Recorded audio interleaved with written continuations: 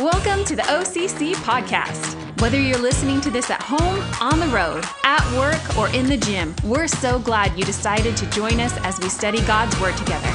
We hope and pray that through this ministry, you will grow in your relationship with God, as well as become a Chair 4 disciple maker.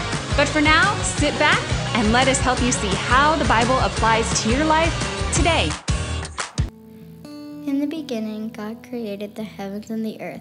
Then God said, "Let us make mankind in our image and our likeness, so that they may rule over the fish in the sea and the birds in the sky, over the livestock and all the wild animals, and over all the creatures that move along the ground." And God blessed them and said to them, "Be fruitful and increase in number, fill the earth and subdue it." And it was so. God saw all that he had made, and it was very good.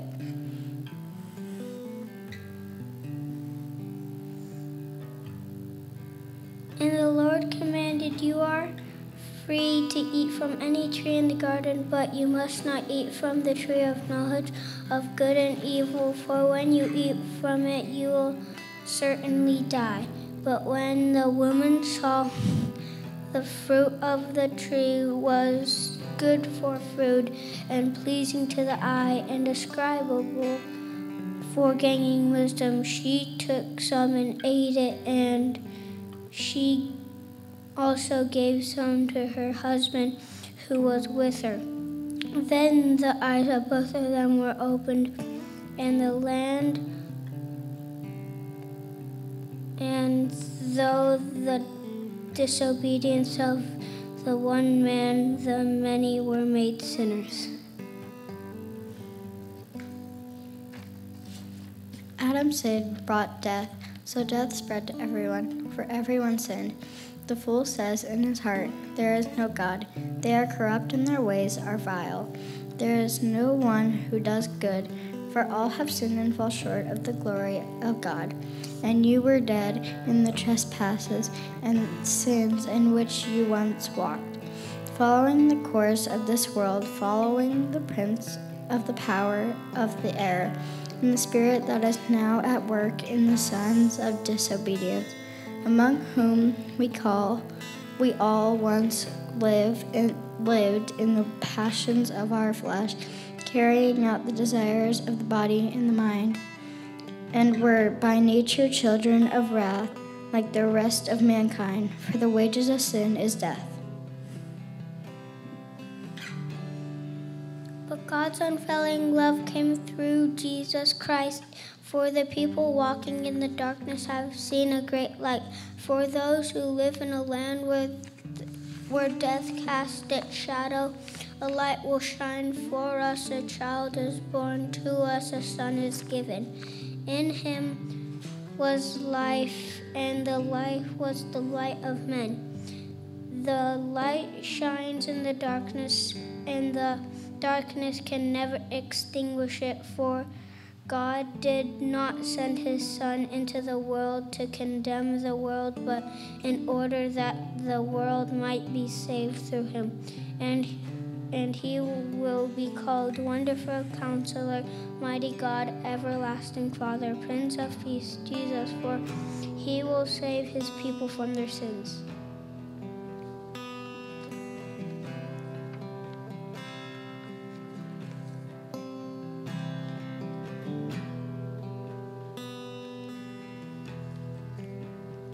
And he went out, bearing his own cross, to the place called the place of a skull. There they crucified him.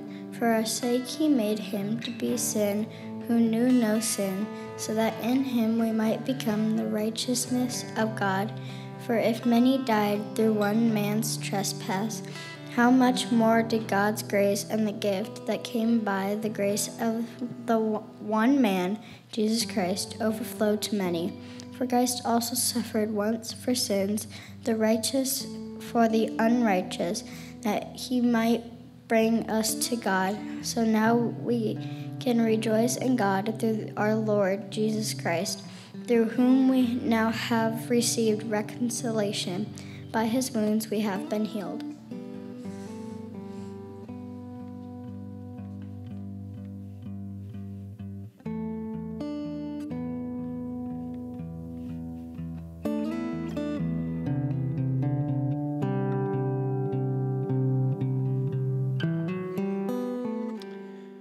Just a little bit ago, we finished this incredible journey through Scripture.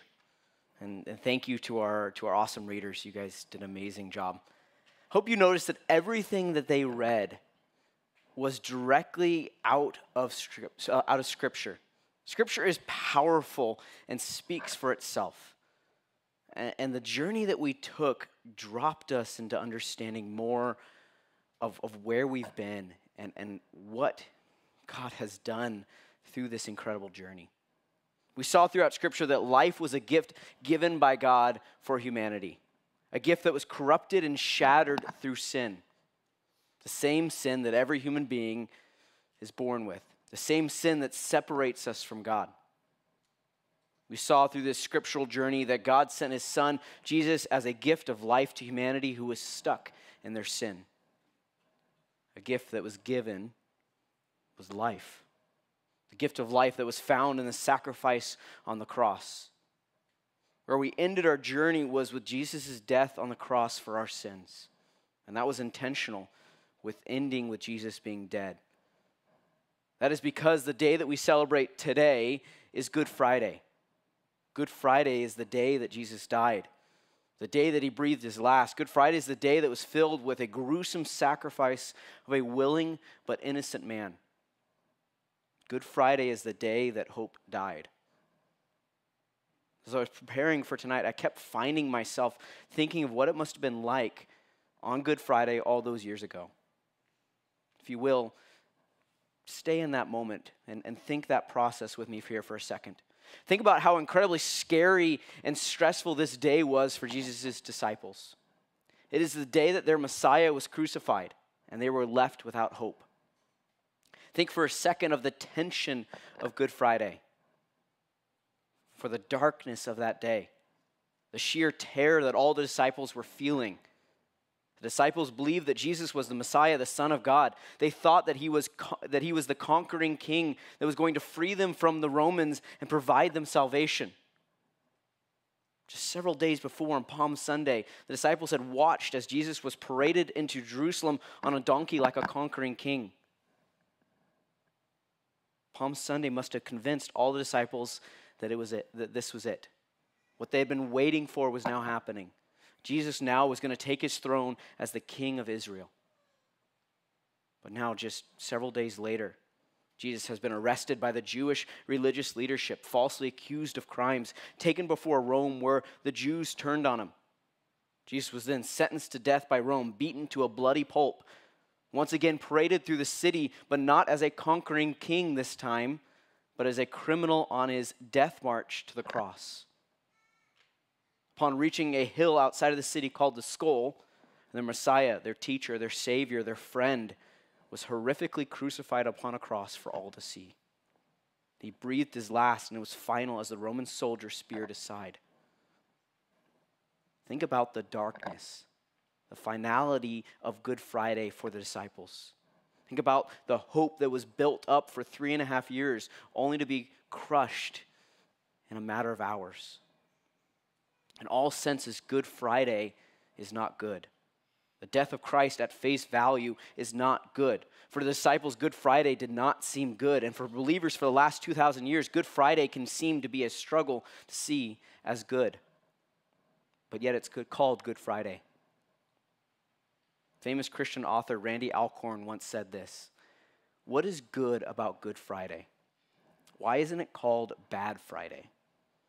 Because out of the appallingly bad came what was inexpressibly good. And the good triumphs the bad, because though the bad was temporary, the good is eternal." Friends, you see, Good Friday is only good because out of the death of the Son of God, our Savior, Messiah, and King, comes good. What is the good that comes from that? It is the resurrection of Jesus on the third day, proving that he is all that he says he is. He is the Son of God. He has conquered death. He's bringing salvation to all mankind. He's sending a helper, the Holy Spirit. His death is good. It's only good because what it means for us as sinners who are without hope, who are dead in our sins, that without a Savior are dead, his death is good for us. But it's only good because of the resurrection that followed. While we can understand Jesus' death and resurrection and understand that together they're good, the importance for us as believers is that we must accept it and allow it to change our lives. We must even go to the step of identifying with both his resurrection and his death. The Apostle Paul gives an incredible explanation of this in Romans 6. If you have your Bibles, you want to join me in Romans 6. We're going to start in verse 1. It'll also be up on the screen for us. Paul starts in verse 1 of chapter 6, and he says this. What shall we say then? Are we to continue in sin that grace may abound? By no means. How can we who died to sin still live in it? Do you not know that all of us who have been baptized into Christ's death baptized into Christ Jesus were baptized into his death? We are buried therefore with him by baptism into his death, in order that, just as Christ was raised from the dead by the glory of the Father, we too might walk in the newness of life. For if we have been united with him in a death like his, we shall certainly be united with him in a resurrection like his. We know that our old self was crucified with him in order that the body of sin might be brought to nothing, so that we would no longer be enslaved to sin.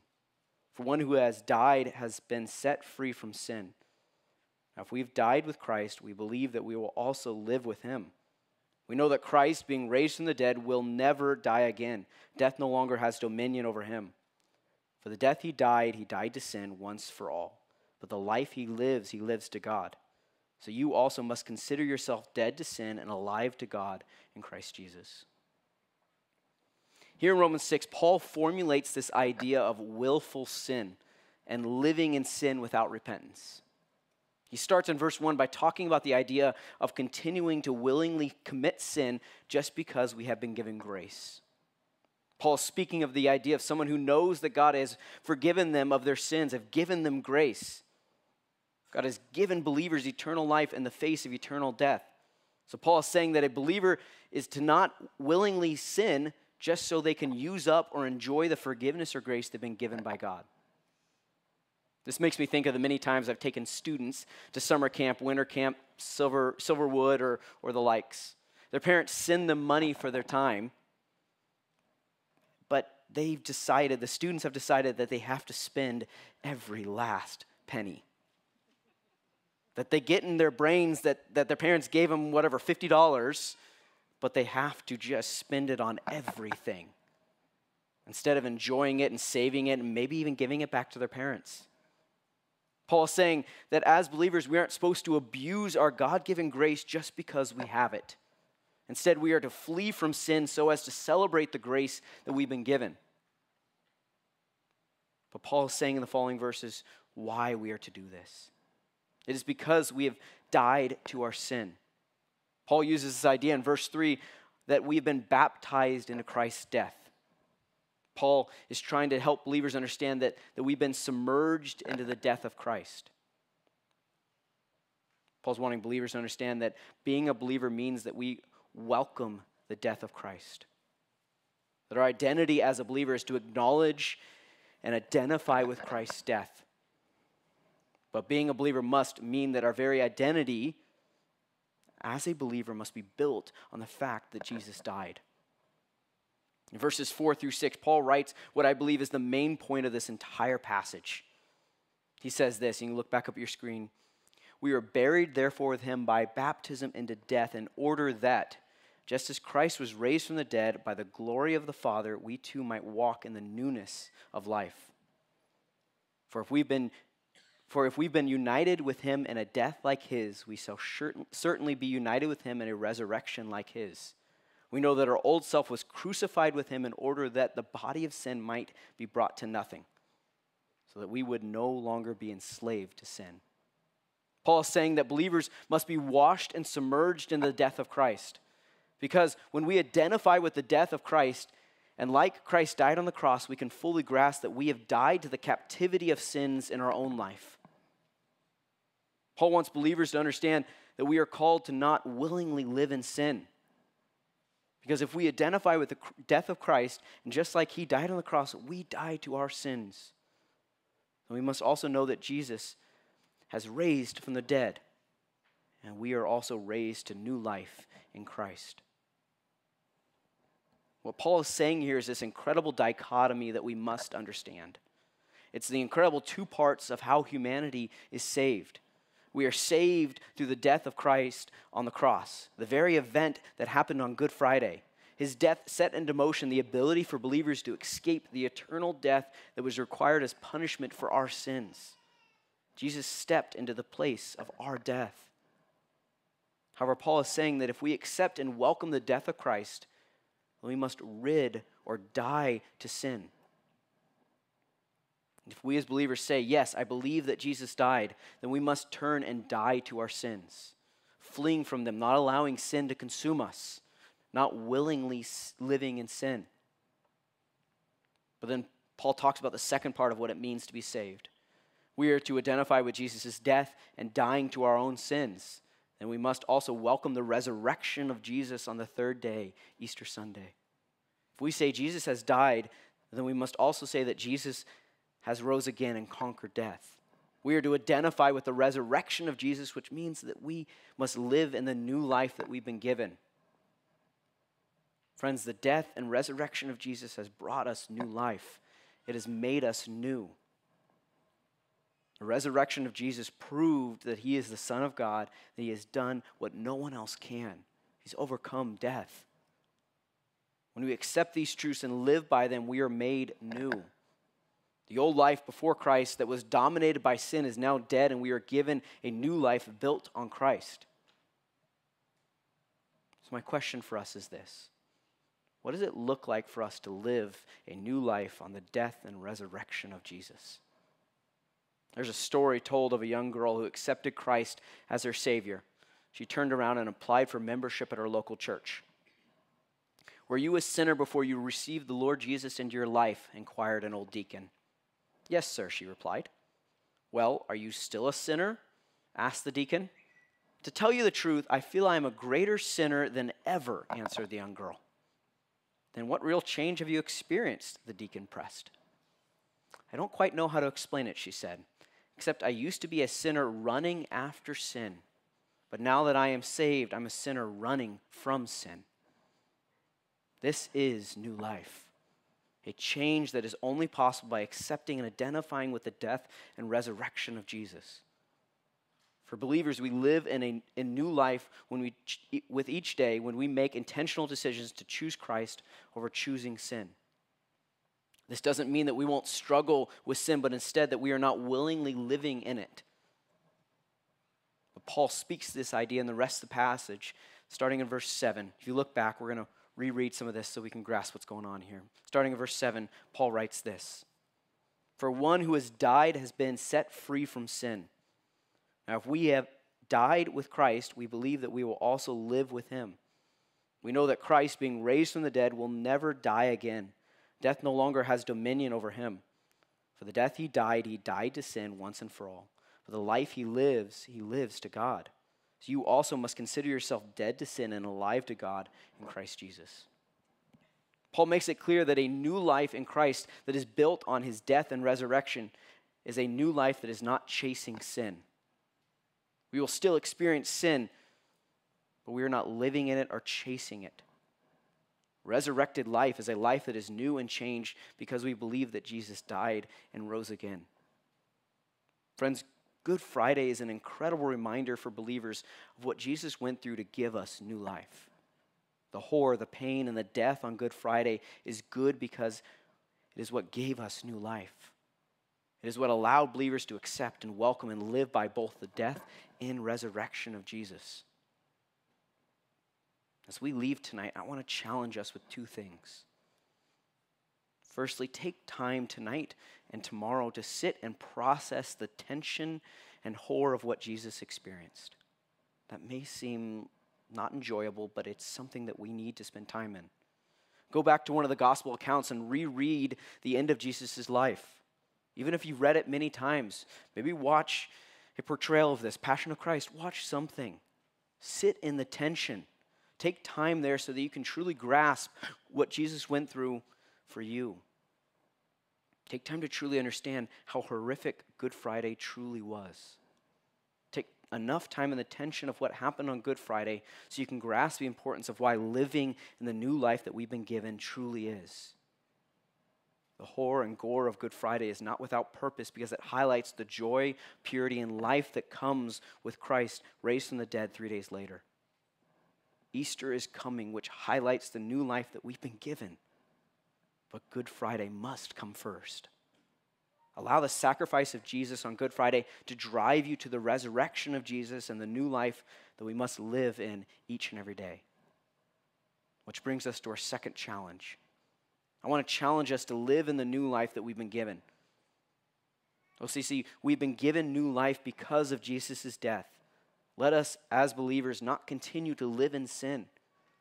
Let us not identify with the beginning of Romans 6 and those who live in sin just to take advantage of the grace and forgiveness that we've been given. Instead, I pray that we will truly desire to turn from sin each and every day. That when we are tempted with sin, when sin is easily reachable, that we will run from it. That we will choose to live in the new changed life that we've been given.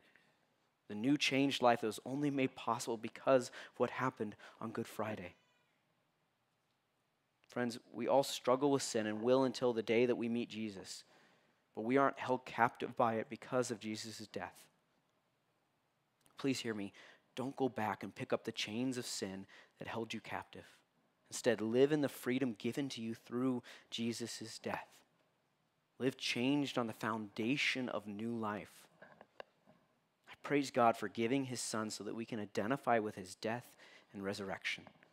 I praise God for the new life that we've been given. Will you pray with me?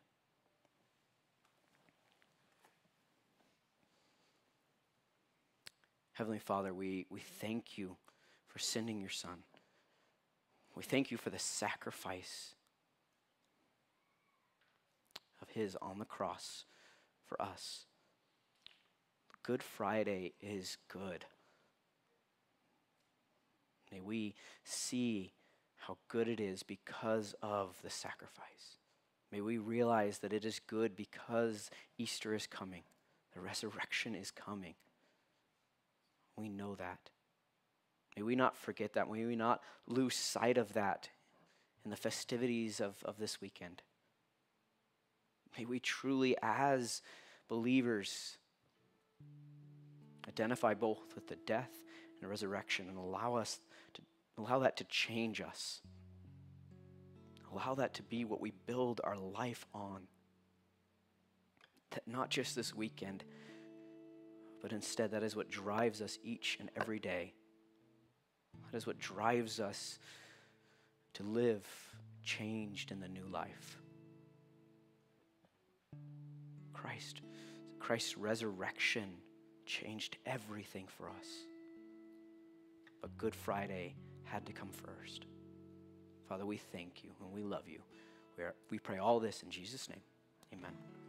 Thanks so much for listening. If you would like to give to our ministry, please check out our website at lewistonocc.org. And don't forget to like, follow, and subscribe to this podcast, as well as our YouTube channel. You can also follow us on Facebook and Instagram, so you're always up to date with what's going on here at Orchards Community Church. Take care, and God bless.